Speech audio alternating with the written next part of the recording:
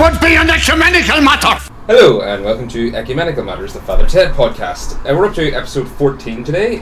We're discussing season 2, episode 8, cigarettes and alcohol and rollerblading.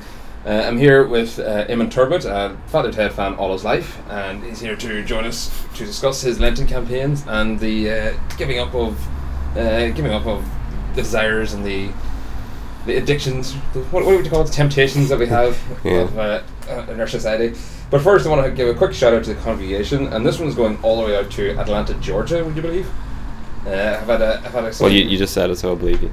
Oh well, there you go then. So I just made that up. No, it was a listener got in touch with me on Reddit. Darth Queeg is his username. I don't know how to pronounce that properly or what it's in reference to. Apart from the Darth is Star Wars, something surely, or Star Wars, Star Trek. I keep getting them mixed up. It's definitely Wars. In Wars, right? And he suggested we should take the podcast to DragonCon, which is a... You've just lost half your viewership now. Well, exactly. I was just thinking of that. I might have to cut that out. Considering he invited us to DragonCon, which is a sci-fi and general pop culture convention in Atlanta, which was actually in Atlanta. Is he paying for the tickets, or...? Well, I did look at the tickets. They weren't actually that expensive. It's only about £380. That's reasonable. Mid-September, return way. Very reasonable. Yeah. But unfortunately, the registration for DragonCon is already closed. But DragonCon 2017 is on. I'll just have to find a way of really elongating the podcast to keep going that long. I have actually been thinking of doing... You can take a year sabbatical. Well, I could do that, yeah, between season 2 and 3. I was actually thinking of doing... carrying on with Black Books and the whole IT crowd. Lenihan series. Yeah, and maybe even Big Train, because Big Train sort of lost in his career back catalogue, even though it's probably one of the best sketch shows of all time. Definitely up there. Definitely up there. But we'll discuss it and we'll come back to you at the end. But DragonCon 27. After our staring contest, obviously. Oh yes, yeah, the Staring Championships. Yeah. So this episode, the title. Now, I've been discussing on the podcast the titles of Father Ted episodes in the first season especially, were very nondescript and actually quite confusing. This one, Cigarettes and Alcohol and Rollerblading, was actually pretty descriptive because that's what they're all going off for Lent. And also, of course, it has the play on words on the classic Oasis song, Cigarettes and Alcohol. Do you remember that song, Eamon? I do, vaguely. I don't remember the tune of it, but I remember some words from it. Is it my imagination that all I find is cigarettes and alcohol? Basically, it's about something about life not being worth living for, and all you need is cigarettes and alcohol. Exactly, yeah. So the 9 to 5 shitty work you have to do just to get your cigarettes, alcohol, and booze it up at the weekends. Stone Cold classic of Britpop, and one of the Oasis songs that holds up. Exactly. Well, one of the many. One of the about 50 or 60 Oasis songs that hold up. I don't know. That was a conversation I'll have on my music podcast when I launch it. But it's 1/12 of one of the greatest debut, well, probably the 5 greatest debut albums of all time. Definitely, maybe. So it's definitely gotten in the head of Graham Linehan anyway, because he decided to name his episode after it. But we'll get to the second mention of Oasis. Yes, after of course which do you prefer? Yeah, Oasis or Blur? Oasis. We had a good discussion about that in Father Demo episode, and in the long term, has your opinion changed between Oasis and Blur? No, I think it's still Oasis.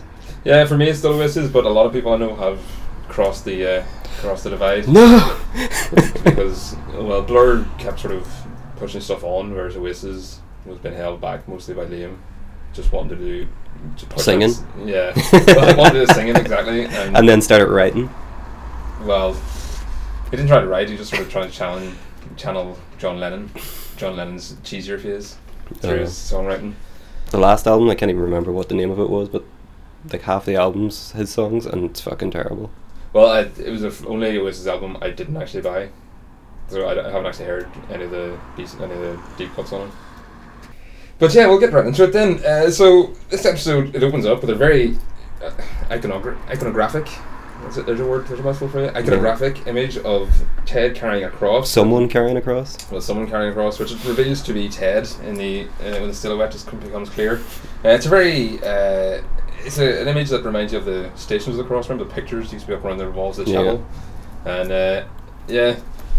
Those graphic images up around the church walls. Graphic images of cold-blooded executions.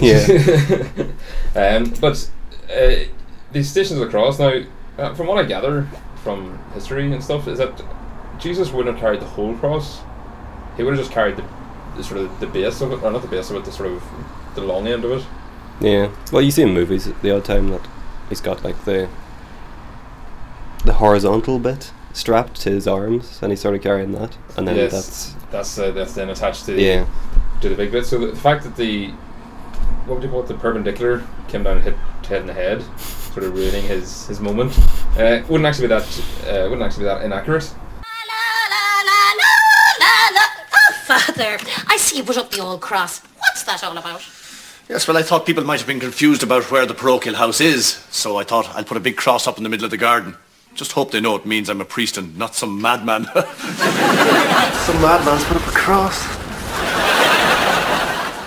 And then he comes in with nursing his sore head, and Mrs. Doyle is humming. Now, she has insulted Ted's screaming before, or Ted's singing before. And I don't think she's in any position to at all. Because that is a horrible screech she's got, trying to be melodic. Well, she's in cleaning the windows, isn't she? Cleaning the windows, yeah, so she's doing one of her, about the housework, so clearly... She's doing one of her falls yet again. Well, I was going to say one of her falls, it's actually the first time she's done that sort of fall, so this is going to be a joke that'll be coming back in the next few episodes. Recurring? Yes, yeah, and it'll... My question is, if she struggles to get up, or if she struggles to get down, how did she get up in the first place? Well, see, getting up's easier because you just climb up. I mean, she used a chair or whatever, but she just climbs up. There's no chair beside the window. So she just would have climbed up, but then... Do you know when you're a bit uneasy about getting down off something because you're not entirely sure how far down it actually is? Like, do you give it a full jump or do you try and just like ease your... You don't fall head first. Well, clearly she was planning to like just, ease her front leg down. Yeah. And before she could actually, make a decision either way, she'd already lost balance and was... By the way, she's doing a terrible job cleaning those windows. Well, we'll find out it's the first episode of Series 3 that those windows are very hard to clean. And as it turns out later in the episode, it doesn't really matter anyway because they're going to get that window replaced. Yeah. Because Jack now, this is actually going to be a new feature, is the window to your soul. The amount of times people go through that window. This is now the third time we've counted already in the series. So Jack, whenever he realised he was in the company of a nun again. You remember Father Jack, don't you? Oh, yes. None! No, it's none. None!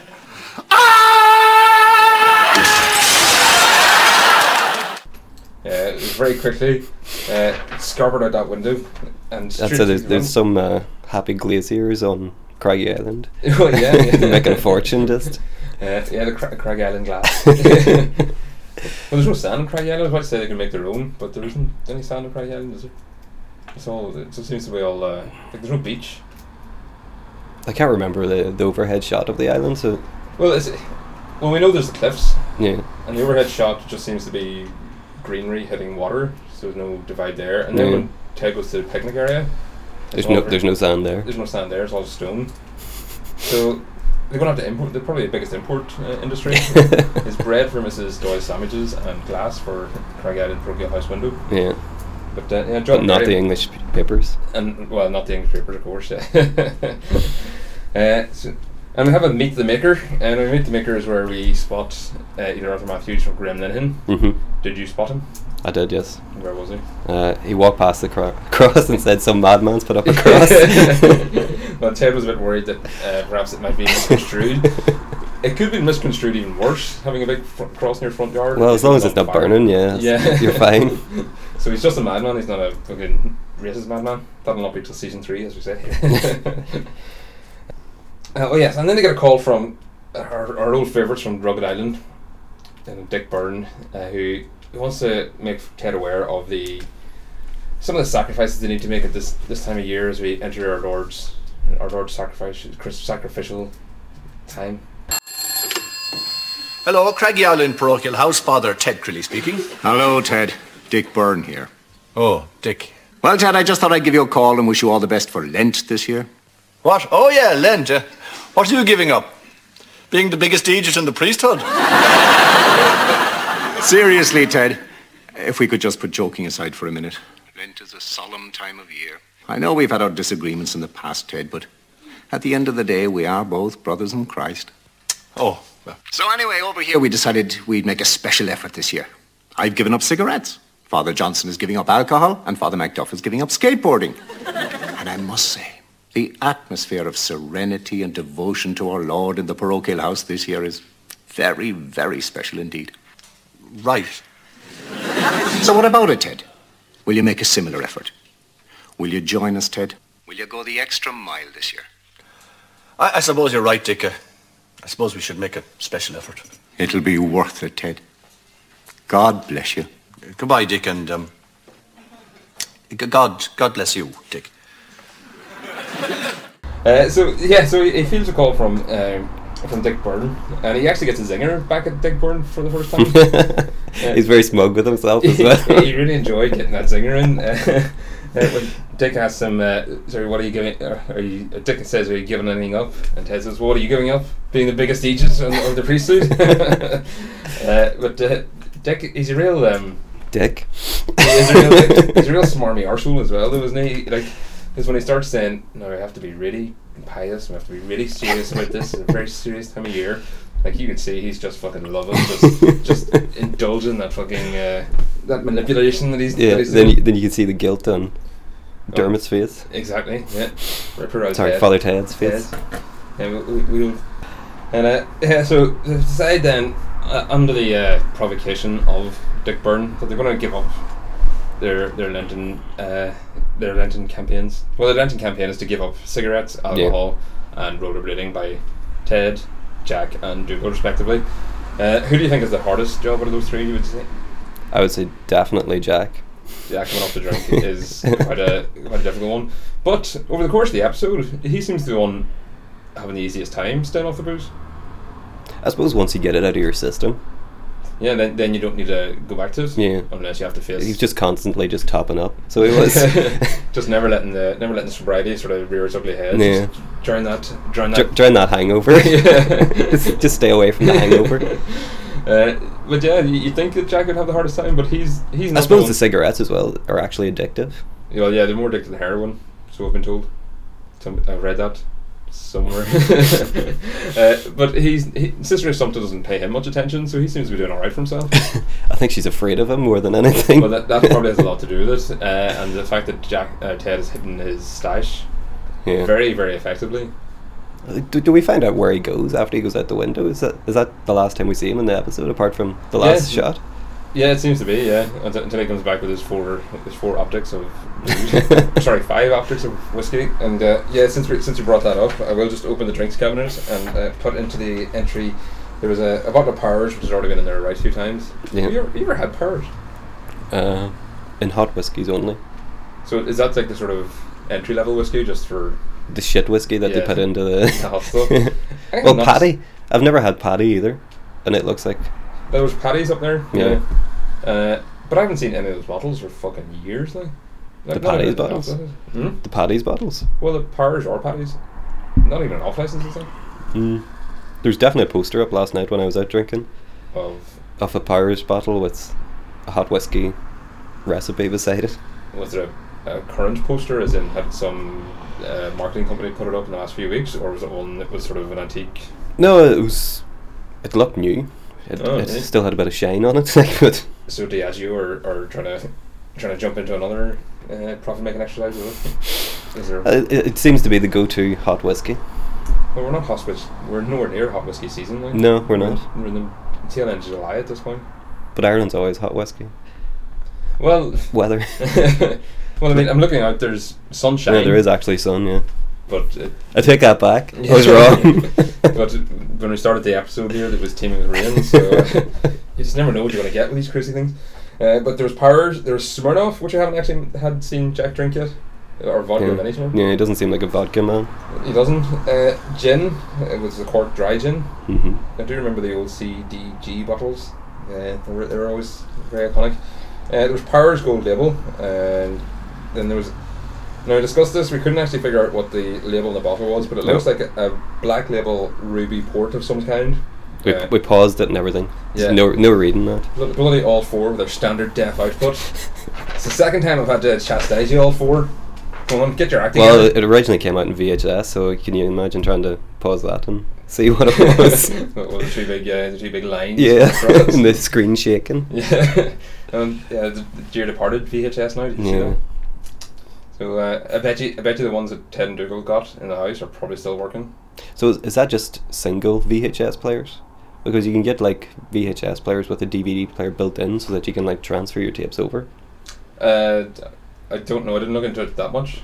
I just know they're not manufacturing VHS. I think it might be all VHS players. Yeah. Because that would be the. But did you know they only stopped manufacturing Betamax tapes 6 months ago? So like you thought VHS had won the war? No, they barely won the battle. 6 months. That's all it took. Yeah. They were just waiting for Betamax to stop, and then they were like, Finally, Jesus Christ, lads, we've been holding on to this for years. we've bankrupted ourselves. Just to get the last laugh. Fucking hell. But yeah, I don't know, but upset to hear that VHS is going out of the way Because you might want to buy one soon. Well, It might do the old record player and come back with I think- hipsters in about 20 years time. I think it's already started because I posted it. I saw it on Twitter on some like random website like Boing Boing or something. Is that a porno website or No, it's not actually. It's a Mr. Skin? It's an American sort of tech website. But funny that your mind should go there. And this is Sunday as well. Bungabunga.com. Boingboing.net. So but I don't even think that was the website actually. After all that, I was just giving them free advertising. It wasn't even the right website. But anyway, so I posted it on Twitter, and then I posted how Dougal's one's probably still working. And then the next day, every friggin' website I went onto, there was a late lament to VHS makers. So it's already happening. They'd be like, "Oh, it looks better." You don't get the hipsters starting that night. Yeah, actors look more attractive when you couldn't see their face properly. Yeah. All I needed was 4 dots. But no, the VHS players, like I've at home in Oma, I've got a bookcase, 3 shelves of bookcases, 0 books. 0 books, all VHS tapes, 2 tapes deep, by the way, on Oh. each shelf, and each tape has 3 films recorded onto them. That's my fucking movie collection. Illegally? No, off the TV. So we set the Video Plus. Remember having to set the Video Plus with the code. Yeah. Yeah. What's the legality on recording from the TV? Well, it went to court, and I think it was JVC. Well, I think it was like cassette players. I think it was mentioned this somebody before. The JVC were being sued because they were putting recordable functions on cassette tapes, like audio cassette tapes, and they said, "Well, you can't blame us for people using the technology incorrectly." That'd be like suing the rope industry for people using it to strangle people. That was their get around, but it sort of meant it was unofficially illegal then, or unofficially legal because it wasn't illegal. If you know what I mean. Yeah. So nothing's illegal until there's a definite point at which you say it's illegal. So the statement has to be made. So at one stage murder was legal until somebody Until went. somebody made basically until somebody passed a law decreeing it. That's the development of society, is when somebody has to decide, right, what's the rules we're going to live by here. And so when we can get into a whole society, that'll be another podcast. That would be an ecumenical matter. Yeah, that'll be episode 15 or something. But yeah, dearly departed VHSs, eh? We'll never see you like. No, I remember my first VHS was RoboCop. What age were you when you were watching RoboCop? That excessive. Too young. Yeah, Far exactly. too young. That- It was in 18, I think, and I don't think I'd reached my teens. When was it out? 88 or something? Well, it would have been VHS. Out in maybe VHS, 90s. yeah. I'd say it was about 10 or 11, around that age. Yes, and you were watching, like, it was excessively violent, those 80s films. They were Oh yeah, excessive. it was an 18. It was. Yeah. I don't even think it would be an 18 now. It just wouldn't be allowed. 18X or something. Yeah. But one last thing on the Meet the Maker. It's 5-2 now to Arthur, so this is Graham's second appearance. Do you reckon he'll claw it back? It'll have to be some crazy scoreline like Arsenal Newcastle. I don't think so.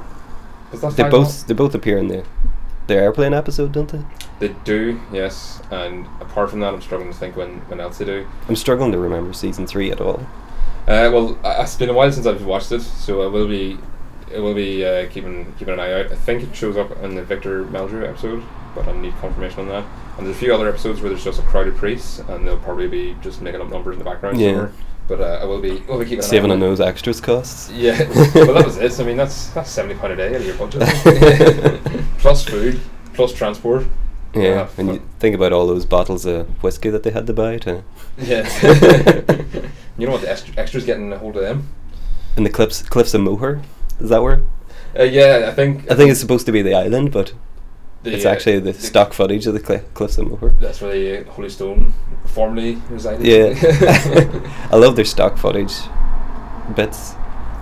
Where they're like looking out the window and there's like a herd of buffalo. Well, yeah, because I was saying that was like the very first instance that I can think of cutaway humour, which of course Family Guy made a name of himself for.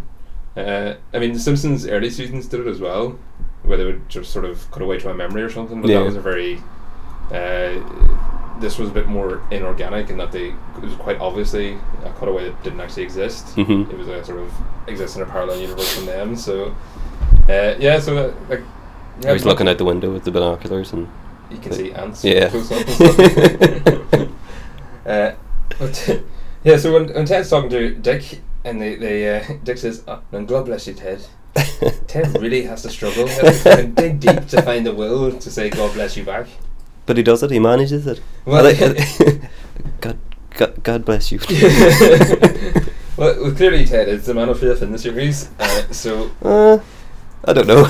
Well, he clearly believes. I don't think that's under question. Yeah, I think he believes in God, but I don't think he's a priest because he's overtly religious. I think he's a priest due to the fact it's a job. Well, it's a job to do. We found out in the Father Stone episode the reason he's a priest is because his other brother was a doctor.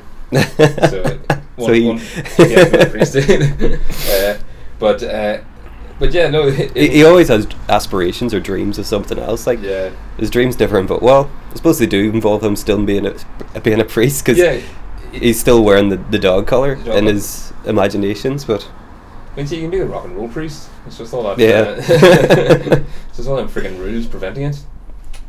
But sure, what rock and roll is breaking the rules, Ted? Come on, live. But yeah, so he really has to invoke every ounce of his being to get our Lord to bless Dick. So, but see, Ted is the better man, even though it's much easier for Dick to actually get the words out. But Dougal's very frustrated that, of course, he'll have to give up his rollerblading. So that's it. I'm giving up the fags. Father Jack, I think you can give the old drink a miss, and no more rollerblading for you until Easter, Dougal. Easter's miles away. It is, but it wouldn't be a sacrifice if it was too easy, would it? And don't forget why we're doing this. I know, because of the sacrifice our Lord made. It's much more important than that. I'm not going to be beaten by Father Dick Byrne in a giving things up competition. And that's what this is, a giving things up competition. We've got to show him what we can do, especially after that Scrabble fiasco. You've never told us what happened there, Ted. Oh, I don't know how he did it. He must have cheated, he must have. But he got all his words to say, useless priests can't say mass. Easter's miles away, Ted. Oh, do you remember that? Having to give up stuff for Lent and fucking... Vaguely remember? Well, I remember, I never gave up stuff. Stuff was given up for me. You were told? Yeah. You're not on the sweets anymore, James, till well, that's what it was. It was always... You'd give up crisps or chocolate or something like that there. There was never any religious aspect to it. It was... Yeah, it was just you did it because you thought you were supposed to. Yeah. And, if you broke Lent, geez, that was the worst thing ever. You broke Lent? It's not even Patrick's Day yet. I remember, like, in later years, in my religious days, air quotes there, that it turned to, you'd start going to mass more. Oh shit! Yeah. And then so you'd end. Well, what I would end up doing is going to mass, seeing who was saying mass, and then leaving, hang about the town about 45 minutes, and then walk home again. And then my mother would be like, "Oh, so who was saying mass?" And then you tell them who was saying mass, and you'd be like, yes. You have to get out clause, because that was always the test question. So who was saying mass? But the thing was, it was only ever one of two priests, either the Catholic curate or the parish priest. So you had a 50-50 chance anyway. In Oma there was more than 2. Really? Yeah. I suppose almost a big parish, I suppose. Yeah. So like, how many priests were there? From my memory, there was at least 3. 3. But then they kept rotating them as well. Well, There'd be ones leaving and new ones coming in. And so there's always just like, was Oma just like the first port of call if they got out of the seminary or something? I think The seminary even. I don't know if it was the first port of call because it's a big parish. Like it'd be a So almost not a prestige sort of job. Yeah, that'd be the one you're halfway to the bishophood if you get parish priest in there, was it? Yeah. I was about to say Oma's a different diocese in Fitna, isn't it? Because Fitna was Clogher Valley, and Oma is something else, wasn't it? What bishop in terms of? Yeah, It's like was it Derry or something like that there? I Because think they always that's right, actually. Yeah. yeah they always mention the Bishop of Derry. So Well, that'd be it then. So, because even though I grew up 8 miles away from you, I was considered a different. I had a different bishop and everything, and the Clogher Valley stretched from one side of Donegal to fucking half the other way side of Armagh or something. yeah. Yeah, so they probably just had different ways of doing things in Oma. Fucking heathen bastard. Ted doesn't like the idea of having to lose in a giving things up competition. Cause that's all it meant is really. Giving things up competition. Yeah, I used to have to give things up, as I said. It's not the sacrifice of our Lord, which Dougal was trying to say to him. It's much more important than that. And he really doesn't like losing. It's much more important is beating Dick Byrne, because there was a Scrabble fiasco. Now we've been keeping tabs of the board games we've been playing, and Scrabble is now entered into the board games room. But however he did it, he got to say, "Stupid priest, useless priest can't say mass in Scrabble." Do you ever play Scrabble? Not really, no. I played the other night. I got 108 points in one turn, which I was quite proud of. Did you say useless priests? No, what I was about to say, it is very hard to manipulate, especially to that extent. So I think it's pretty obvious. He was cheating. I think he must have just had the pile just behind the chair or something. He bought an extra board game so he could get more tiles. Yeah, so he could get the right. Because you'd notice if there was that many tiles missing, in like the bag. yeah. But it's fucking expensive though. Like it's like 30 quid a box Yeah. for what is essentially a bit of cardboard with painted. All board tiles. games are expensive though. Yeah. You're paying for the idea, not the actual pieces. Well, it's all right. Like at least with Scrabble, you're likely to get your use out of it over the years. But when you get fucking But what you could also do is just play it online for free. Yeah, no, but I do see. I play on my phone, but it's not the same as Having a board in front of you. Yeah, well, seeing the person's face when you lay down 108 points. You could put it up on the TV and play it that way. £30 is actually pretty reasonable for a board game. Well, yeah, well that's what I'm saying. If it's something like Monopoly or Scrabble, you'll actually play a lot. But you get one of these board games. What that I play? well, yeah, the ones you play, you get good use out of them, like the Catan and stuff. Yeah, and there's a Battlestar Galactica, which we have the 3 expansions for. Oh fuck! and you don't even have Dungeons and Dragons. Like what is wrong? So that's like 120 quid. Oh holy fuck! But if you get a board game and it turns out to be a pile of shite, and you just throw it straight back in the cupboard and never look at it again, it feels like a very, very fucking wasteful 30 quid. Well, I used to get board games. My mother used to buy board games at Christmas time for us to play. And shift us up for a couple hours. But never played any of them.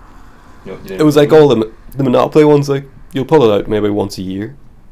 And it just seems like an awful waste of money. But there's some board games that you bought, and honestly, I don't think the box was ever opened. Yeah, I think it should be in our house as well, actually. Yeah. Jack doesn't like the idea of having to give up booze for our Lord. Who wants their afternoon drink? Drink? Oh, yes! No, Father Slent, remember you said you'd give it up for a couple of days. What? Did not remember, you said you'd offer it up for our Lord. Arnold? Who's Arnold? Arnold? Who's Arnold? Yeah, so Ted hides... Well, Ted decides that Jack is giving up booze. Well, that's a Lenten tradition, isn't it? It gets decided for you. And he decides to hide Jack's booze in a very, very effective place to hiding place. You think, why didn't he rest his money there instead? And he'd be laughing all the way to the bank. You know what I mean? Well, no, he wouldn't. He'd be laughing all the way to his secret hiding cave. I'd say if he used that too many times, so he'd probably be dead. Well, the only people that have to worry about finding it would be the famous 5 or something. Like who visits Smuggler's Cove. Why is all this money resting in this priest? Was resting for a long time. Well, it's a good long rest. I mean, the money cycle is very hard on the actual cash going through. And like, you think you have a tenner in your pocket, you buy your newspaper or whatever, that tenner's then used, given change to the next person. They could be using it then to buy their cigarettes in another shop. They could then be using it, and within 2 hours that tenner's passed through 20 different hands. Yeah. It needs a rest every so often. That's all Ted's trying to do. But I think Arnold, who's Arnold, for me, and it does have a contender later on, is the line of the show. The other one would be when John and Mary show up. Don't make a show of yourself in front of him. Ah, yes, Father, I know, Father. You're so great, Father. Oh, you make me sick. I don't know what you're talking about. You're feckin' worse. Oh, Father, you're brilliant. Oh, Father, you should be Pope. Doesn't impress him. Makes me sick. God, you're a northern divot. Ah, Father. Hello, John. Hello, Mary. Father, you look wonderful. Is that a new outfit? We thought you'd like some Easter eggs from the shop. Oh, that's terribly nice of you. Thank you very much. I think it comes to about £8. We thought we'd bring it down to you. We're going on holidays and we're not sure when we'll be back. Yes, we're going to Rome. Oh, so looking forward to it. We might see your friend. Who's that? Sophia Loren? No, Father. The Pope. He's no friend of mine. Yeah. And this is John and Mary's 4th appearance. I think it might be their final appearance, as far as I'm aware. Because they got appeared definitely my favourite of the side cast.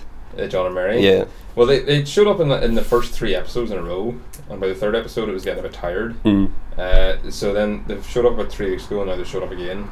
Sporadically. Yeah, so I think when they spread it out a bit more, it was a bit more effective.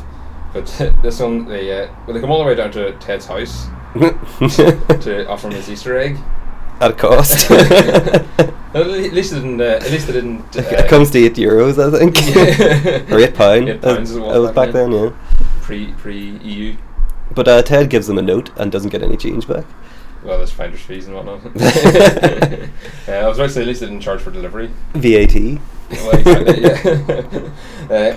But Ted, they say they're going holiday to Rome. That's a bit of a. I imagine them two on an airplane. Better hope there's a priest involved so they can actually stay calm. Stay civil, yeah. Well, they're going to Rome, so maybe there is. Well, they might run into Ted's friend, Sophia Loren or something. The Pope. Sure, he's no friend of mine. So that was the contender for line of the show, and I'll let you actually have the deciding vote. That or Arnold. Who's Arnold? Arnold. I'd have to go with the Pope line. It was more of a laugh out loud moment for me, I think. Fair enough. It has been quoted a lot more in my personal experience. Yeah. And Arnold, who's Arnold, could be, well, you might think it's Hey Arnold or Arnold Schwarzenegger or. Yeah. You don't know who Arnold, who's Arnold? You don't know which one of them is you're giving up your boost for? I always thought it was Ireland. Ireland? Who's Ireland? Like that? You thought that's what he said? Or Ardle. Oh, I always thought it was Arnold. Arnold. We should have had the clip ready. The captioning up. Ah, yes. Do they even have captioning in all 4? I don't know. The Paralympic broadcaster, they would need to have. Oh. Really stupid. And to think I was actually going to ask them for a sponsorship for the Black Weeks podcast. Yeah, you should start a petition.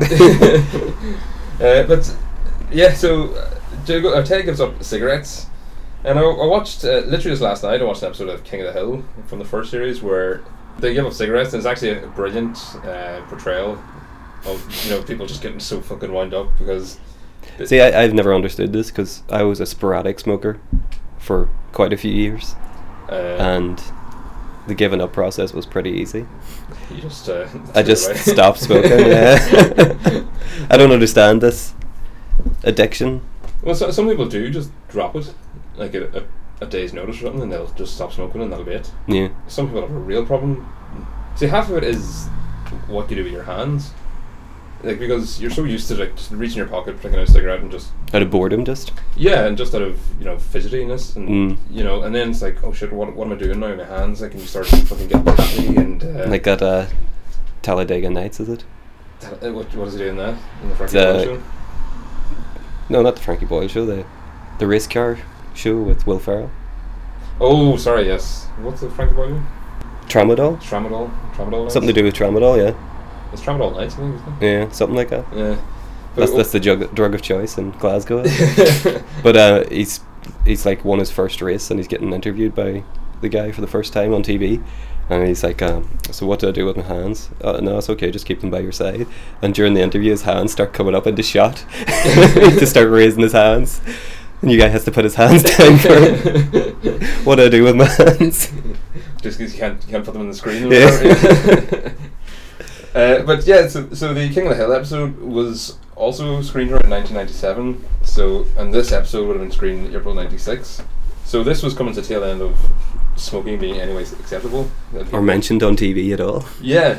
Well, the King of the Hill episode had Bobby. Bobby is the young child in King of the Hill, and it opens with him smoking. He finds a discarded cigarette box with a cigarette in it, and him and his friend just have a cigarette, and shows him inhaling and everything.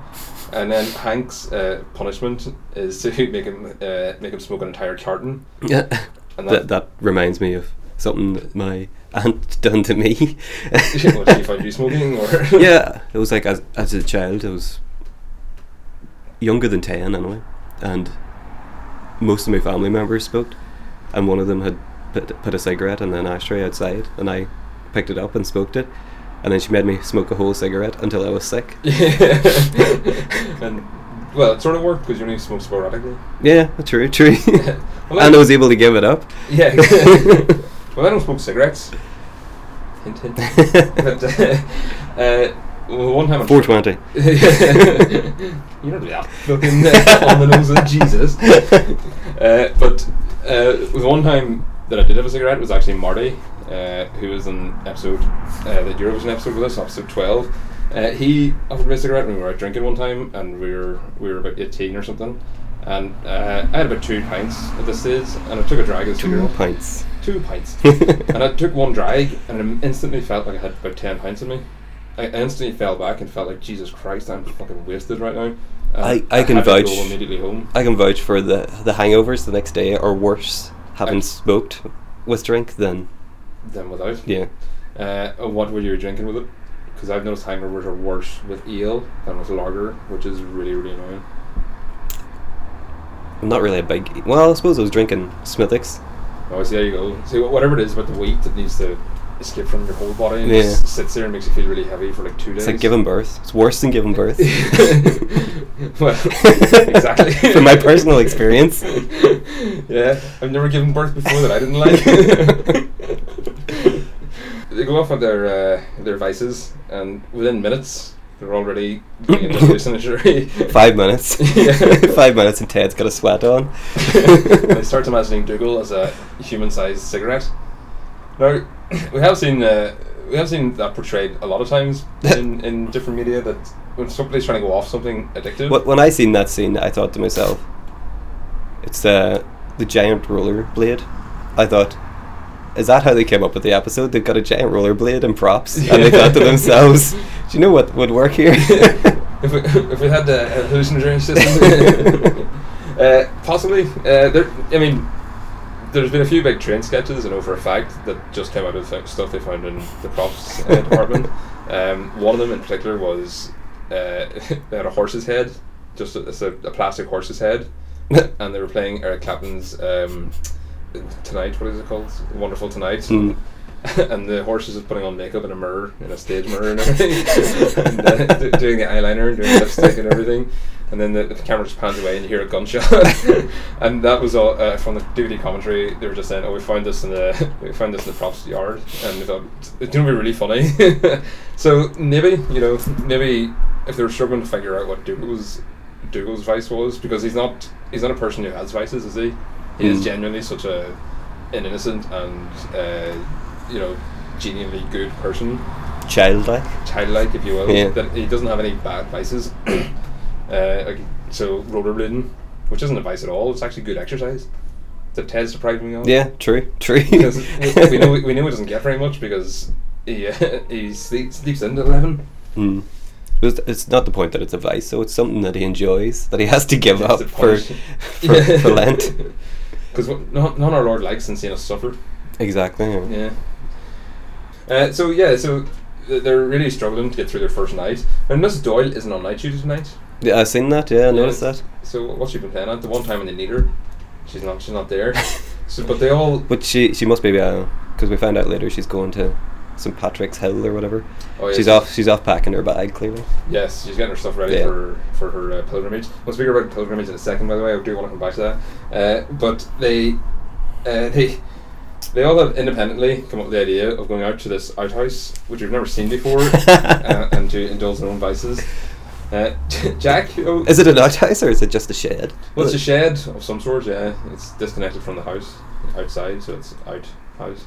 But not an outhouse in terms of a lavatory. It doesn't have a lavatorial facilities, I don't think. No, but it's probably where the shears are kept and stuff. All the power tools. Yeah. Doyle has.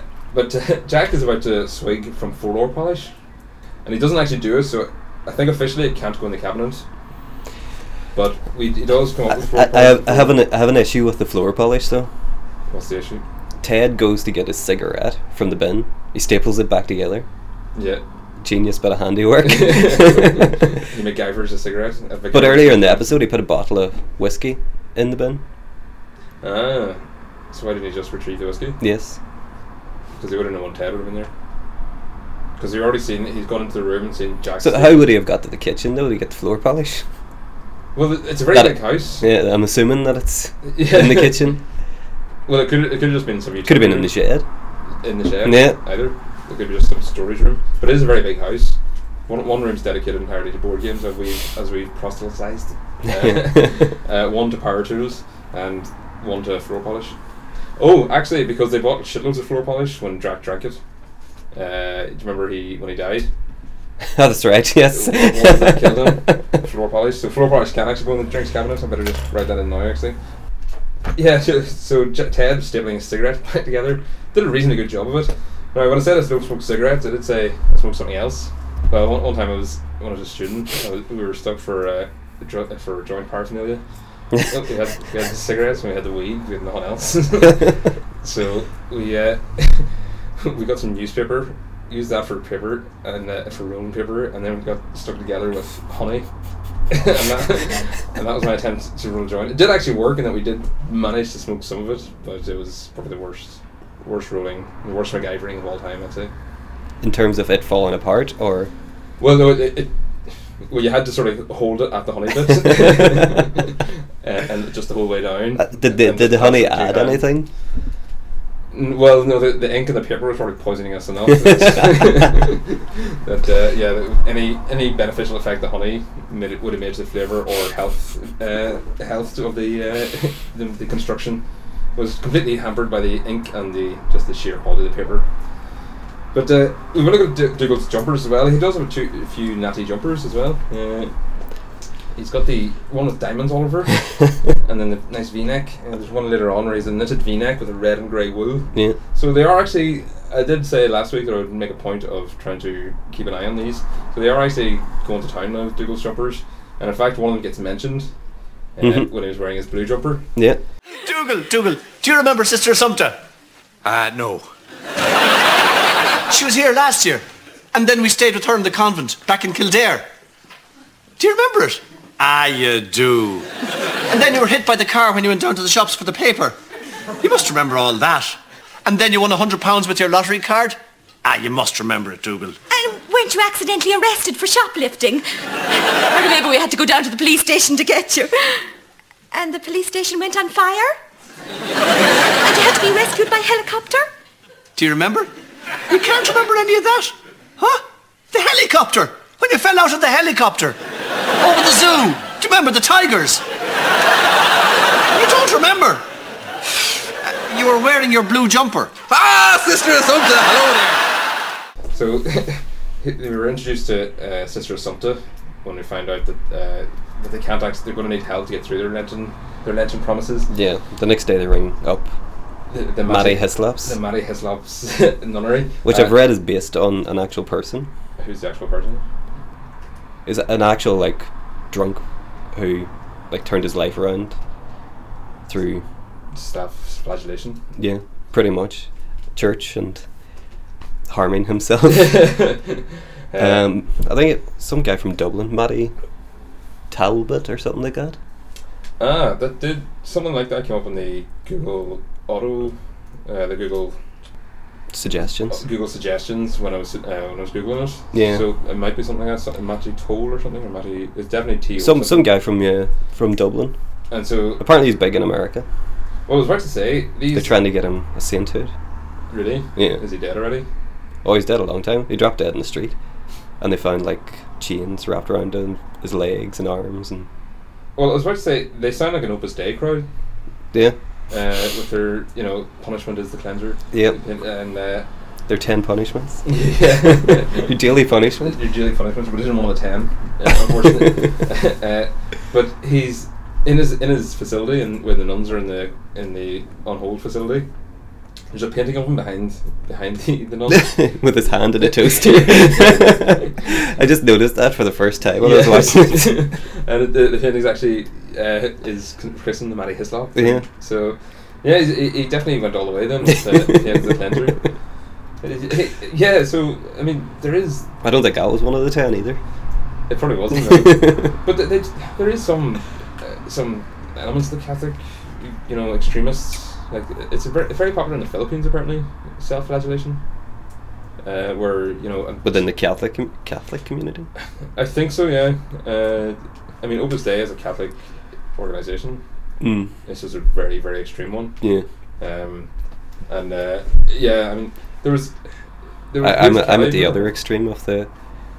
You're the other extreme? The Catholic. Do you still put it on your census? When's the last time there was a census? 2011, I want to say. No, it wasn't even that long ago. It was about 2015 or something, wasn't it? I probably put non-religious down. I would have done that as well. Wouldn't put Jedi or anything down. No. But was that Australia they tried to do that? I think there's a few countries where it is a listed option.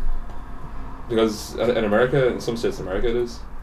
In America, you can put down any church. Yeah, Scientology is a church over there. So. Yeah, well, there's a United Church of Bacon, which is an atheist church. Well, it's all for tax breaks. So. Yeah, that's the point the United Church of Bacon are trying to make. That we can just make a church of anything. And well, do you watch John Oliver's show? He done that as well. He formed his own church. Right. And was looking for donations. And what happened? He got loads of donations in. So and then he had to shut it down because he was getting so much. Because the money was resting too well. He asked for some seed money. That's what it was. There's like evangelicals on TV asking for seed money. So basically, you give them money, and that's you planting the seed, and good things will happen to you. Oh yes, I've heard of things like that. Yeah. So there was one church where the guy had like a private jet. As he bought it as a church expense with money from donations people give him. Fucking hell. Well, I mean that's what Martin Luther, not Martin Luther King, Martin Luther, the original. The Lutheran. Yeah, that's what he was protesting. The original. The OG. But that's what he was protesting against, was that you could buy your way into heaven if you give the Vatican a lot of money, because you had to pay like yearly gold taxes or something to the Vatican back in the 1600s or whatever it was. So this is it's come full circle again. It's now just pay money, buy your way to heaven, lads. Yeah, pretty much. And why does nobody see through this? Like, do you know what your money's better for? Buying stuff you like. It's easier for the poor. That if it goes to the church, it's easier for the poor to get into heaven than the rich. Isn't that what Jesus said? Then no, it's easier for a rich. It's easier for a camel to go through the eye of a needle than it is for a rich man to get into heaven. Yeah. I was paraphrasing. Yeah. Paraphrasing Jesus, right? Don't misquote JC. Alright? Jay-Z. JC. Jay-Z's a different deity altogether. God almighty, when I think of the sacrifices that Matty Hislop made. Who? Matty Hislop, he was a notorious drunkard who found God and then decided to punish himself for his sins. Oh, he used to do all kinds of things. Like he had this terrible allergic reaction to cats, so instead of avoiding them, he used to carry a kitten in his pocket and sniff it from time to time. His head just inflated like a balloon. Fair play to him. But the price range for Matty Hislop Clinic is quite expensive. Now, you're an accountant, so I want you to come up with the figure on what the booking fee is, because it's £150 plus VAT, which I think at the time was 17.5. Well, not in the Republic, was it? Well, how much was it in the Republic then? I'm not sure. How much is it now? In the Republic? Yeah. I'm not sure. It was 20% here. It is 20% here. Is it not like 15 or something in the Republic? It depends what it is. Well, this is. Well, how would you class this? What would this be, a service that requires value added to it? It was definitely a service. Yeah. You're pretty much providing a maid to come around and just for whack you with a branch. Which I'm sure a lot of people would pay for. Well, exactly what I was saying. That's actually quite cheap for a dominatrix. And for 40 days as well. Yeah, fucking hell. That's pretty reasonable. They're selling so short. I mean, fucking hell. But so what would the booking fee? Let's assume it's 20% then, just for ease of maths. £150 plus VAT. 20 quid booking fee. Fucking hell. See, they always just add these little figures on. Right? But Ted says £200. I'm just trying to buy cocaine. So they love cocaine on the island. Or crack. Yeah. Well, of course, that's just another way of getting cocaine. So there is some problem. I think Tom's got a nice little number getting cocaine on the island somehow. Yeah, definitely. But we'll probably discuss that again soon.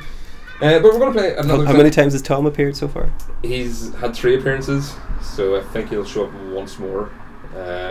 But the last one was when the rabbits, when he tried to exterminate them. He tried to take care of them like Al Pacino there.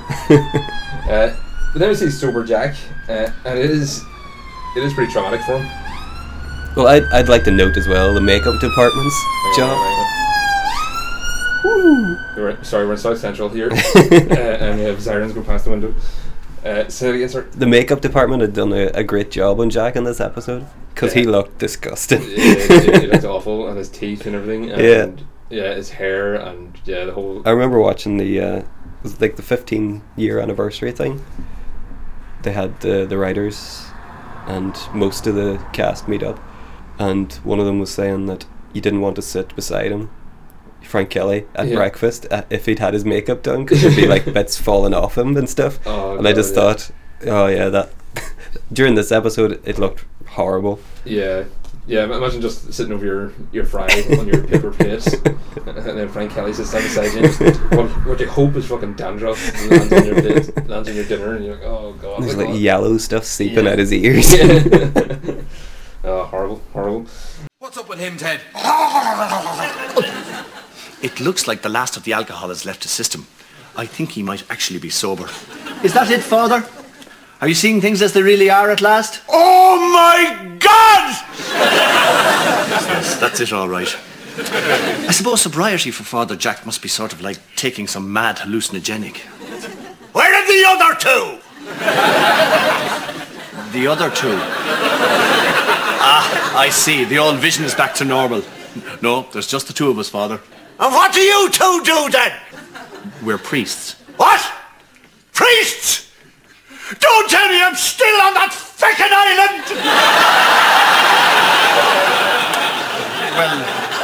Well, yes, Father. How do you feel? Must be great to be sober every once in a while, or even every 12 years.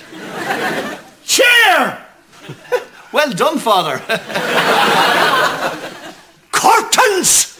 Yes, that's right. Floor! All coming back to you, is it, Father? Gobshite! Yes! I remember! Yeah, so he has a tough time, and clearly his drinking has a lot to do with the fact that he's been castigated to this island. This feckin' island. Don't tell me I'm still on this feckin' island. So, like, he doesn't actually remember their names. Hey, you! I think that was sampled, by the way, in Avril Lavigne's big hit, Girlfriend. Hey, you! I don't like your girlfriend. But they sampled it directly from him, but auto-tune and that was it.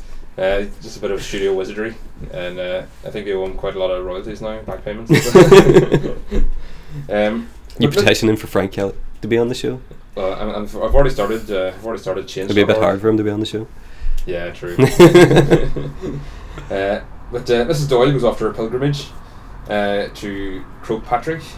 I'm off on my Lenten pilgrimage now, fathers. Off to St. Patrick's Hill. What's that, Ted?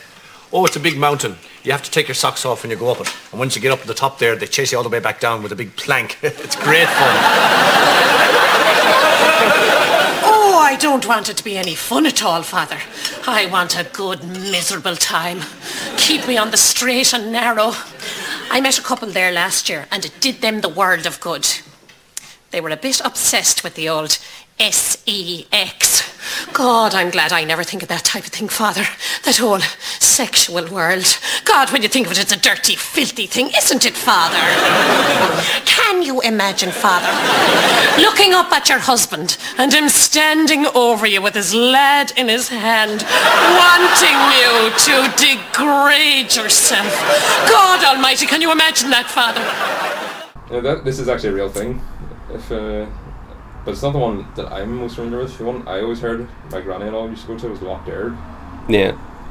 I have a few family members who've been to Loch Derg. It appears to be like water and dry toast you get. That's the main food you get all week or something. So when Ted's handed a bowl of water, that's a pretty fair reflection of what But she's not going to Croagh Patrick. She says St. Patrick's Hill. Yes, but he then said it was a mountain. Yeah. So Croagh Patrick is a mountain, and there is a pilgrimage to Croagh Patrick, which was at its peak was getting 20,000 people trekking up. So is there like a licensing thing where they couldn't say Croagh Patrick? Can you say Croagh Patrick?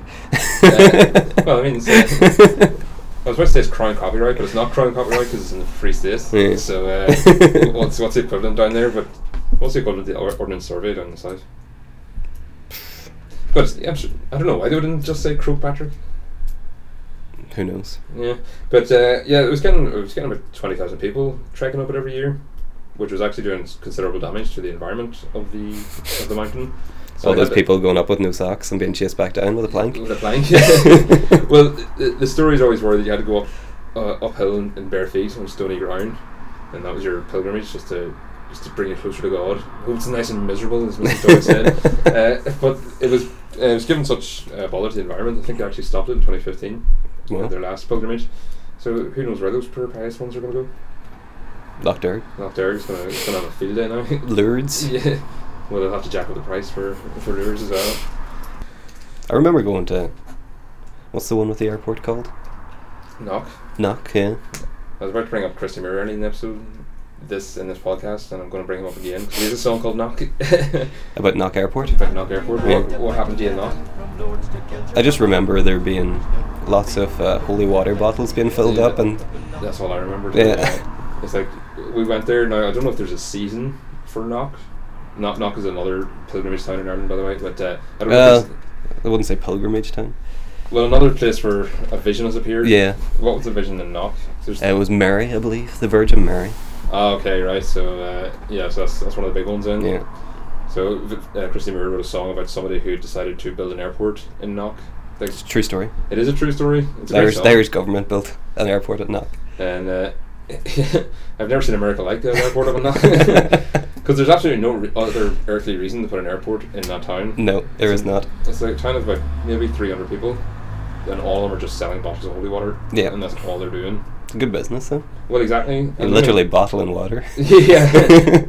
But we have the return then of Sister Assumpta, who's been sent by the Maddie Histock Clinic. Now, she has showed up before in the episode with all the nuns. Yes, God Created Women.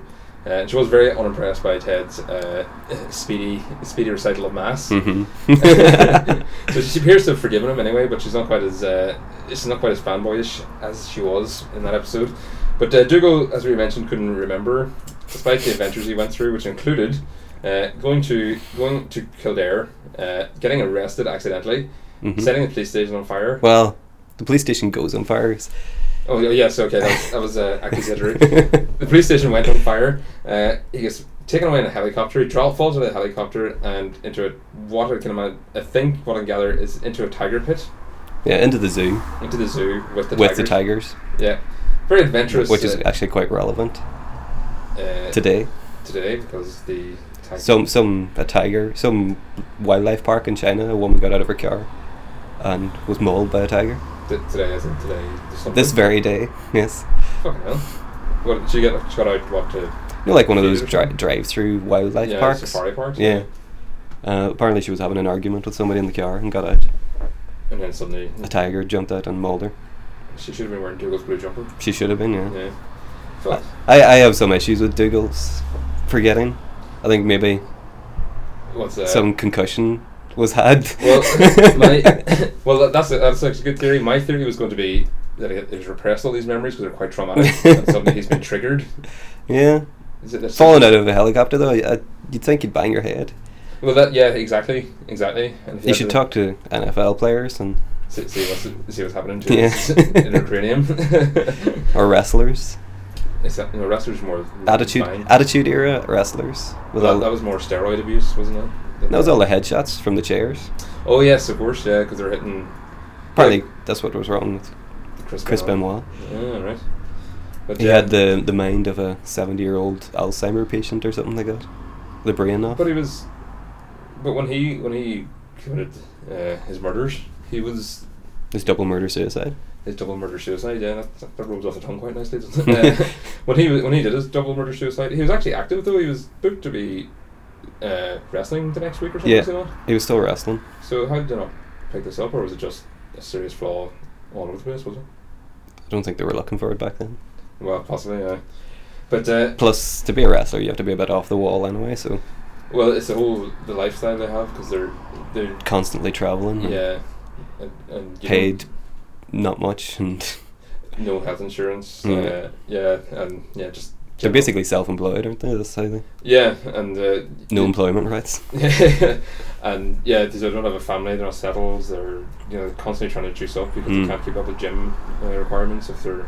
And health requirements of getting battered and bruised every week. Yeah, three times a week you're falling 20 feet off a ladder and through.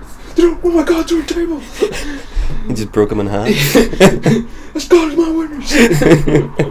Good God Almighty, it's broken now. That's enough Jim Ross quotes for one podcast. No such thing. We'll have to get onto the Jim Ross podcast first. But every time they go to the mainland, they seem to run into difficulties with Garda, as we'll find out in season 3 as well. And it's the second fire that Dougal's been involved in after the Black Rock incident. So you think he's a pyro? Well, evidence is starting to mount. So Sister Assumpta's regime is very like a boot camp. She gets them up at 5 a.m. every morning. To start their day's punishment, as we said, with an air horn. Now that's a very 90s thing that you'll very often find on the terraces of Clonus and other GAA grounds. Would you? Were you one of the ones that carried air horns back in the day? Never. Were you ever standing beside about 10 people? Who had I've often stood beside people and been harassed. Well, it was. I remember watching like around 95, 96. I think the last time I was at Clonus was like last week. 2 weeks ago? 2 weeks ago, yeah. Last week? But, yeah. They've got these ones now where you, like, pump just air yourself. Right. And it makes a tooting noise. And I wouldn't say they're as loud as the propeller-based ones, but they're still pretty loud. Right. And they're selling them, like, directly outside the ground. But they were selling the air horns outside the ground as well. Yeah. Back in the day. But there were... Like, every time a point went over, even if it was a free kick, an easy 20-yard free kick. Oh. There's still worse than a vuvuzela. Worse than the vuvuzela. Well, I was about to say that. Yeah, they're still complaining on the BBC radio. I was listening last week about the vuvuzelas from the. But the thing about them was it was a constant drone. It was just. There was no like celebrating anything. It was just a constant throughout the match. Yeah. But sure, that's the way they celebrated. If you ever watched the African Cup of Nations before or after that. That's the noise you expected to hear, and it was noise. It was atmosphere. It was noise. Well, if you go to the Emirates Stadium, which I have been at, and watch Arsenal play, you could be watching a friggin' table tennis match or something for so quietly. you should. Yeah. You get your chance, though. I went to Crystal Palace Stadium, which is what you don't get at Gaelic football. No chanting. No chance. Well, I have actually seen. Apart from the ultras. Who's the ultras? There's now like Tyrone ultras who go around singing songs. There's like a group of about 20 people. I've seen them at all the matches. What do they have? A sector of the stand or something? Of the Jerry Arthur stand or something? They don't have a section. No, not the Jerry Arthur stand. They don't have the money to go in there. I went to Crystal Palace's ground, and the atmosphere there was incredible. It's because it's tiny, though. Well, that does help, and the fact that the roofs sort of reflect the sound inwards towards the pitch. Yeah. But there was two sets of, if you want to call them, ultras on one side of the stand and the other behind the goal. And they were just chanting to each other back and forth, and it was friggin' amazing. Like, I was in the middle of one side of them. I was in the home end, even though I was away. I'm an away fan. It was an Aston Villa match. Up the Villa. But yeah, it was friggin' amazing. It depends what team you're going to support and who they're playing. Well, I mean, I've heard a lot that Crystal Palace is the best ground to go to, and it was West Ham, but West Ham's going to be in a big stadium now, so there'll be no atmosphere there because they're about 20 miles from the pitch. So Dougal wants Pop-Tarts or Frosties or Lucky Charms or Sugar Puffs, and Ted genuinely believes that God has delegated certain people to. He doesn't handle those kind of things himself, but he has a general idea. He's got a department for that, I'd say. He doesn't invent them himself. No, but he greenlights them. Yeah, he greenlights the project, and more the better for us all, eh? Thank God for those Pop-Tarts. Which is also a very 90s thing, isn't it? Well, I was going to say, when was the last time you had Pop-Tarts? They do still sell them. They still sell them, but it's not the same. Yeah. Like, they're in Toy Story. When the evil child had to get his Pop-Tarts. Yeah. Sid, your Pop-Tarts are ready! And that gave Buzz a chance to escape out the window or something. But, I think it's more an American thing. Pop-Tart. Well, yeah, they had a phase over here. Remember Lucky Charms had a phase over here, but they were like £5 a box. Yeah. So nobody bought them. Where's this in that? Is that the cereal place in London? In London, Shoreditch, the cereal cafe. Apparently they're opening another one now as well.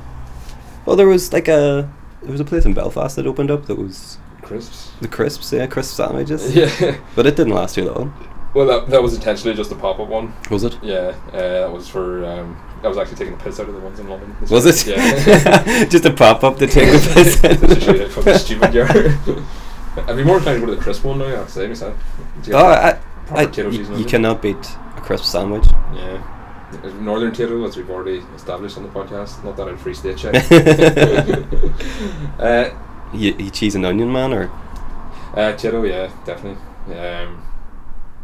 Salt and vinegar doesn't really work on bread for me. Well, I don't like vinegar. No? Salt and vinegar peanuts, which is another thing, or anthema to me. I fucking hate them. But I love I love cheese and onion crisps in a sandwich, yeah, with a nice beer beside it, just to really engulf the flavour in your mouth, and that's a meal for a man. But part of the regime is to have their morning bath, which is an ice bath outside. Ted's bath is absolutely filthy. It is, yeah. There's literally like pieces of grass on him. He clearly needed that cleansing. Unless, of course, it's after he gets dragged along the back of a tractor, which is a possibility. Could be, yeah. They might not necessarily have done it chronologically. Filming wise. Yeah. But they do imply that the 10 steps are still to come, so. Well, true, actually, yeah, true. So, well, maybe Ted's just that dirty and needed proper cleansing. Or they've just found 2 baths in the field, filled them up with water and haven't cleaned them out. I was going to say, why did they have 2 spare baths just lying around? I don't know. To water the cows or something? Well, they did have 1 spare bath I'd seen in a previous episode. I didn't actually bring it up at any point. But yeah, usually they're for feeding livestock. Yeah. But have 2. But Dougal doesn't seem fazed by this. He seems content enough in his ice bath. I think he's an inter-county player of some sort, is it? and his duck. And his big rubber ducky, yeah. In fact, very little of the regime is fazing Dougal at all. He seems to have a very high confidence to it. He's so part of it, as I said, was dragging them along behind the tractor, getting some tiny driven clearly by a man. and drag it along. Clearly, two people that aren't. Yeah. Well, yeah, they may have had to do their. They weren't able to do their own stunt. Yeah, for that one. clearly. But we haven't mentioned this before. They must have had a very big budget for stuntmen. Because there's 3 right there. Well, exactly. Stuntmen don't come cheap, I guess. Well, you have to, depending on what the stunt is, you have to get a different stuntman for it. To drive in a tractor, you'd need somebody who could drive a tractor. Well, see, that might not necessarily be a stuntman. That might have just been the tractor owner who just didn't want to let anyone else use his tractor. But then had to be paid to dress up as a nun. Well, yeah, he'd have to pay on screen and his costume time and his wardrobe fitting day, and then your 2 stuntmen there. Then you have your ones that fly through the window. Then you have your ones that fall off suspended benches when Ted falls off the bench and everything. True. Like there's some big stunts they put on the show, like very ambitious. I honestly thought the one going through the window was actually Frank Kelly. I do. Yeah, I think that was him because I couldn't see it cut. Yeah. But there has been ones where you've seen it from the outside, and you see Ted come through it, and he gets up in American football gear. So I think that they were able to disguise that as a stuntman. But I mean, yeah, like what other sitcom had that sort of ambition? Did you think of? Like there was none. There was. It showed like what they're aiming at is like, if it's funny enough, we're doing it. Yeah. And if we can make it funnier, we're definitely doing it. Like they didn't hold back, and it's great. Somebody I haven't mentioned on the podcast, Lisa Evans, who's their producer, who was doing a great job to actually bring what was on their page to the screen, to the final product. Like. Yeah. So big props to Lisa Evans, who spells her name with 2 S's, which I've never seen before. Well, apparently Linehan's scripts are very detailed in set and scenes. So it's not just dialogue. It's very very stage direction heavy. Yeah. Ah, I see. I'll have to get. They do have the script books on sale. Do I'll have to get them at some point soon. Hopefully before the end of the podcast. Worth the investment. Yeah, exactly. They also have. Was that like Channel 4 website or something? Where they can buy them. Yeah. I'm pretty sure they're in bookshops. I'm pretty sure if you went to the Big Easton's in Dublin, you probably get it. Mm. Available in all good bookshops. Other bookshops are available, of course. Like Waterstones and. Well, don't mention them because they want them to give us texts. Well, you have to mention them all now because you mentioned one. Oh God, right. But yeah, there's Chinese burns. There is the stoning with what looks like coal. Yeah, it was definitely cool. Well, at first I thought it was turf clods of turf, but at point blank range, like no further than I am from you, like. Yeah. And the temptation of the feast with a big turkey in front of her. Well, the Chinese burns was. Is that the worst one for you? Do you think? It wasn't the worst one, I'd say, but clearly wasn't the worst one for Dougal. He only got upset when he got pushed afterwards. Yeah, exactly. Yeah. She even tries to bite him. Yeah, and it doesn't faze him. So maybe Dougal is actually a prophet of some sort. Maybe that's what this whole thing's been missing. He's the only one that actually has the brain power to see through the hypocrisies and everything. He's the only one that has actually got the message. He's the only one that's got the willpower to get through these tests. If he was in Scientology, he'd be outranking Tom Cruise by now. Like. No. He doesnn't have the money to outrank Tom Cruise. But they bump him straight up. Like if you do the wee, you have to pay for it. You have to pay for the test. Pay to go up your levels.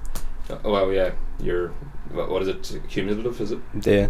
Eventually, you get a briefcase with a letter from L. Ron himself. Signed and personalised. Yeah. And finally is the bed of bricks, which Dougal again had the foresight to actually take his blankets off so he didn't actually break his back like Ted did. So yeah, maybe Dougal's underestimated as the member of the clergy. He's some kind of prophet. Yeah. Is that what you're saying? That's what I'm thinking. Either that or he just has no nerve endings. Yeah. Or they've ceased to work. Well, he has felt pain when he was holding a teapot that Ted gave him once. Ted. I'm in real pain, Ted. He just doesn't show the pain. Yeah, well, exactly. He's a superhuman. Yeah. And we get a phone call to Larry Duff. I know. I'll call Father Larry Duff. He'll put us up for a while.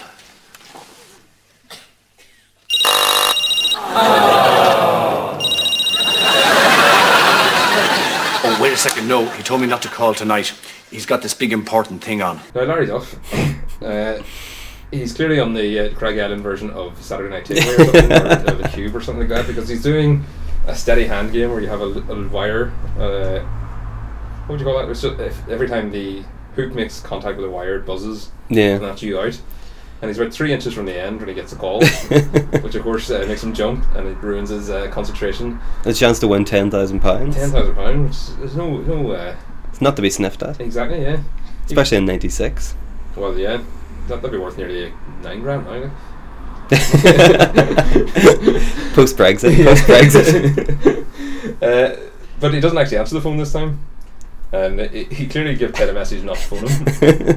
Because he must be getting really pissed off with this phone. This mobile phone, yeah. Which Ted got him, by the way. He needs to get rid of the phone, I think. Well, he's probably getting really sick of fucking Ted at this point. And you think Ted would start taking a hint? I don't know, back in those days, was there like a call log so you could see who rang you? Well, did the number come up on the phone?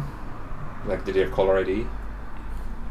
Well, these old brick phones, they mightn't have had like a call log, so he wouldn't have seen that it was actually Ted. Yeah.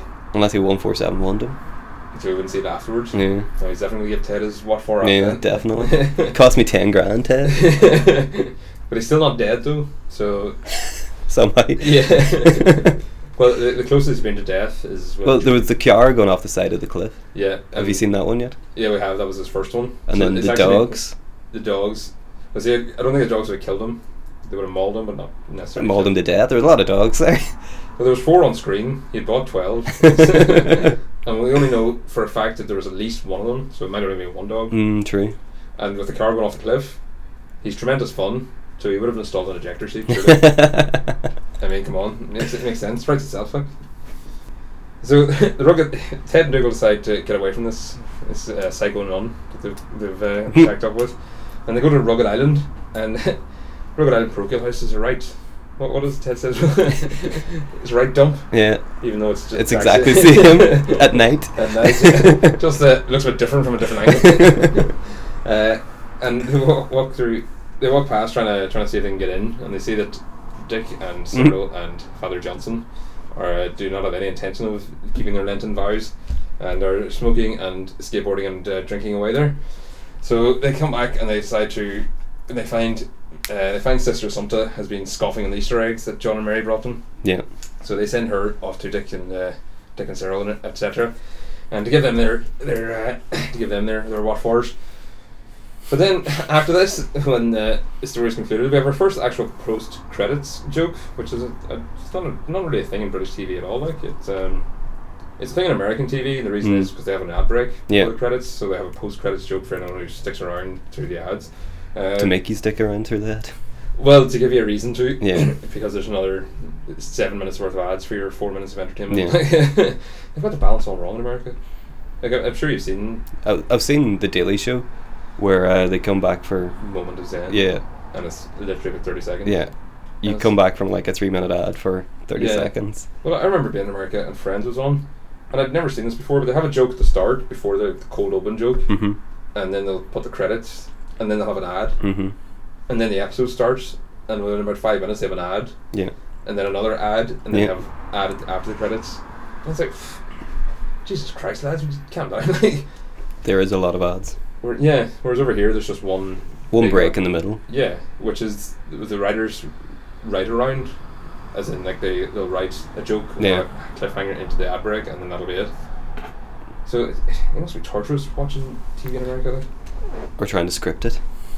Well, yeah.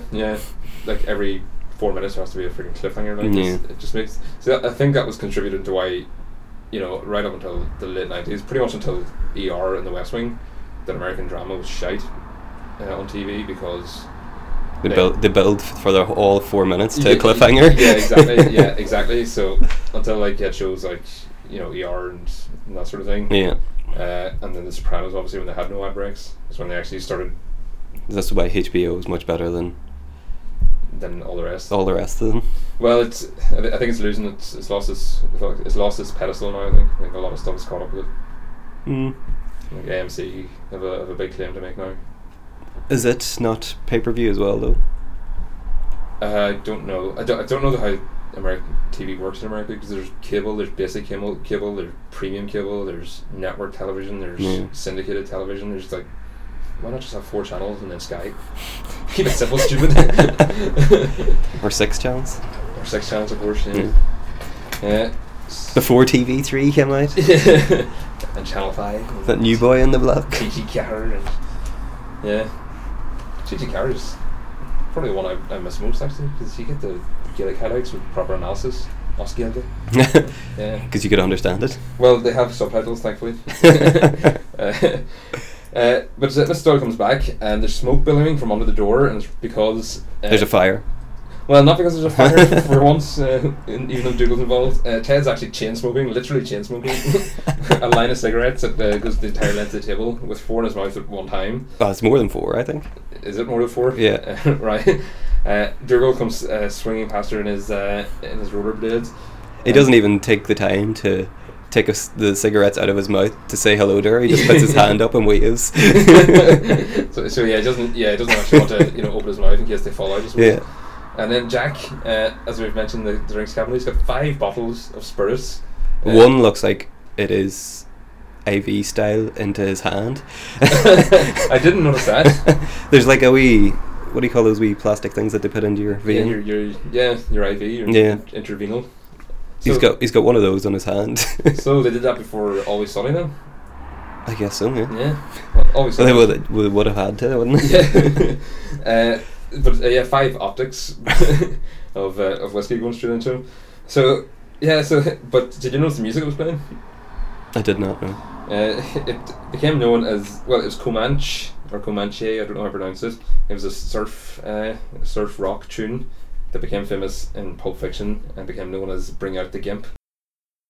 Bring out the Gimp. I think the Gimp's sleeping. Well, I guess you just have to go wake him up now, won't you? There's a few Pulp Fiction references throughout Father Ted, isn't there? Well, this is one I picked up on. Was there any others you can think of?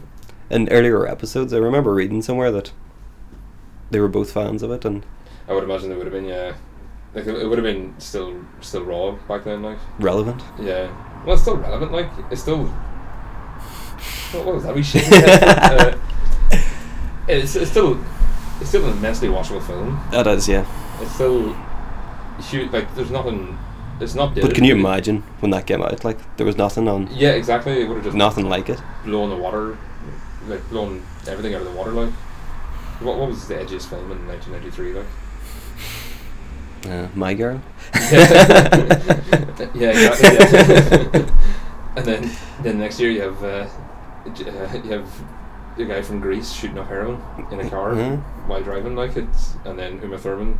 You're all from. I was about to say Batman, but that was after it. But that was post. Yeah. Post fiction. Yeah, post fiction. Yeah. Yeah. She has a freaking heroin overdose, and then you're all from The Commitments. Is sitting there with. And you have a gimp. And you have a gimp and a male rape. Male rape, yeah. With a death by sodomy. Yeah. Fucking hell. Mental. What do you think of the episode then? You forgot to mention one thing. Okay, yes, let's hear it. The singing nun. Oh yes. And Ted is clearly has like disparaging remarks down the phone, and she can hear him. Yeah. She just continues singing. She ignores him. Yeah. Yeah, well, I remember, when you were put on hold, and I'd never really experienced it before. I was like, who's playing that music? So did you think that somebody just put the phone down beside like a There radio? was a speaker playing the music out. And they had the full call center set up in the convent as well, which was call centers wouldn't have been a very big thing back then that I would be aware of. Like maybe travel agents would have had call centers and Ticketmaster and that sort of thing. They wouldn't have been as prevalent as they are now. Like where every other building has one in it. Well, yeah, exactly. I was about to say every other town, but yeah, it is getting close to that where every big building with a big every big building that needs to be leased out. Yeah, that has a big corporate logo outside it in a small parochial town. You can guarantee it's a call center almost. But well, what do you think of the episode overall? Solid. I think it was solid. I don't think it was spectacular. No, it wasn't the best episode, but it definitely wasn't. It wasn't bad. Like it was. Yeah. I mean, last week we had Len's Rabbits episode, and 2 weeks ago we had Len's Rabbits, and I was really looking forward to it. And when I watched it, it let down. We think it might have been one of the worst episodes overall. That when the idea of the episode sort of settled in, there was not much else to it. Yeah. And but this is definitely, it's not one of the worst by any means. It's solid. It wouldn't be a top 5 contender. We have about 7 or 8 contenders so far, and there'll be more coming up in next week, and series 3 there'll be a few more, but this isn't one of them. Maybe not. In season 3. Season 3, yeah. Oh, there's a few good ones in season 3. There's a few duds in season 3, but it's mostly duds. Nah. Right. Well, we'll discuss that when we get to season 3. But bring me back for your post analysis. Well, what I'm going to do, I've decided, is going to have I'm going to get to each episode. So we're going to have an episode especially for the last episode, our podcast especially for the last episode, and then also after that, then a roundup episode where we round up everything, and I do reveal the top 5, and then another episode for the Christmas episode. So, got a few to go yet, but so that all will be revealed. But Lent, now, as I said, when we were kids, you were sort of forced to go off sweets, and if you're still religious when you're an adult, you went off drink for a while. Even though you got your license on Paddy's Day to disregard all that. Yeah, and Sundays.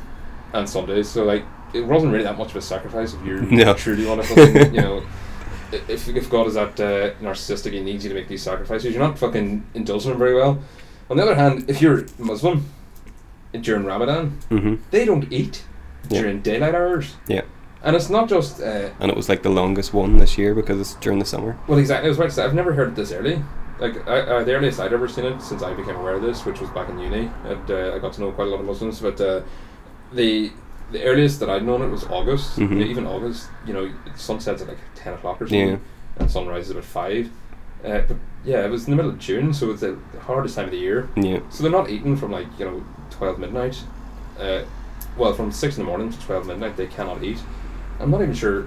Well, they can eat. Well, yes, they have the they have the ability to eat. The motor skills to put food into their mouth. They're not meant to eat. Yes, exactly. Yeah, that is actual sacrifice. Like that is hard going. Yeah, and that's just the.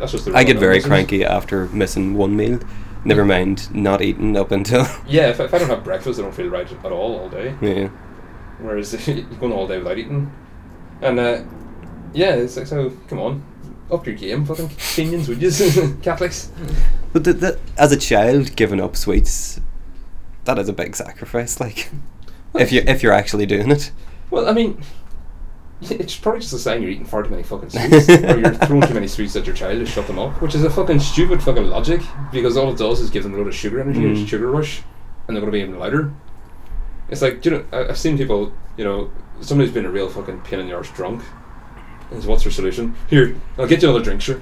It's like, Jesus Christ, man, that's the fucking last thing he needs. You come back down with a glass of water then? Well, the other time I have given vodka. In fact, somebody's done that to me. We were in a pub in Oma, and somebody had ordered shots, but the barman said, I'm not giving him vodka, I'm giving him water. And I couldn't tell the difference anyway, so it was of no consequence. It was probably for the best, so, responsible bar staffing there by Bogans, but there's free advertising there. But yeah, as you said, it wasn't a spectacular episode, but did the job, and as I said, a solid episode is much better than a solid Father Ted episode is still a good. Well, we were saying a bad Father Ted episode is still a good sitcom episode. Yeah. So this is it's going to be miles ahead of your Run of the Mill. I mean, there's none that you would actively avoid if it was on TV. When they're showing the reruns, you don't go, oh, I'm not watching it. I have had one where I do avoid it. It's the Victor Meldrew one, the main man. Ah, yes. But I'm going to come with Graham Norton. With Graham Norton come back, and that's not the reason. It's actually Victor Meldrew is the reason that I fucking hate it. But I'm coming back to it now, having been away for. Well, I actually do like the Graham Norton character. I think he's hilarious. Yeah. The character is great. Yeah. It was just, see, when it came out, and I'll explain this more when we do the podcast. But when it came out, it's like that sitcom was everywhere. Yeah. One foot in the grave. It was like. I still remember the theme tune. with the wee tortoise going around everywhere, and it was just such a fucking middle of the road non-event of a sitcom that BBC One viewers loved, and Radio Times and Daily Mail. I hated it, and nothing stands out from the show apart from his catchphrase. Yeah. It's like the Ricky Gervais extras. His when the whistle blows. Yeah, when the wind blows. Is that what it is? No, it's when the whistle blows, but Stephen Merchant's character calls it when the wind blows. I think there is a TV show now called When the Wind Blew. Is there? Or a film or something. Like, nobody made that connection yet. But so that sort of put my defences up already towards the episode, so Matt might have coloured it a wee bit, so I'll come back to it and see if it does. But that just means that... You just fast forward through the... Well, exactly, that's what I'm going to say. It just means that the episode is now horribly dated. Yeah. Because somebody watching that now has no idea what that's about, or how annoying that was, and how annoying it must have been for Richard Wilson, who played Victor. Yeah. But we'll come to that in the episode. But thanks very much for coming down, Turby. You're welcome. One of my solid fans. My fam. So how's Pokemon Go going? It's going. How many eggs have you hatched now with your walking? I don't know. Yeah. Teens. It's in the teens. It's in the teens. Well, a bit of a life pro tip there for Pokemon Go fans. If you want to really hatch your eggs, walk. Well, get a job in catering, like be a waiter or something, because you'll be walking about 11 kilometres every day, and that'll hatch about 4 eggs or something. Yeah. Well. Does it go up every you time? Get 2 kilometre ones, 5 kilometre ones, and 10 kilometre ones. So and the more you have to walk, the rarer the Pokemon is when they hatch. Right. But yeah, thank you very much for listening. We'll be back next Sunday, as we always are, just in time for Mass. You'll find us on facebook.com/Ecumenical Matters. Please like and subscribe us. Find us on iTunes, give us a rating and review. And bless you.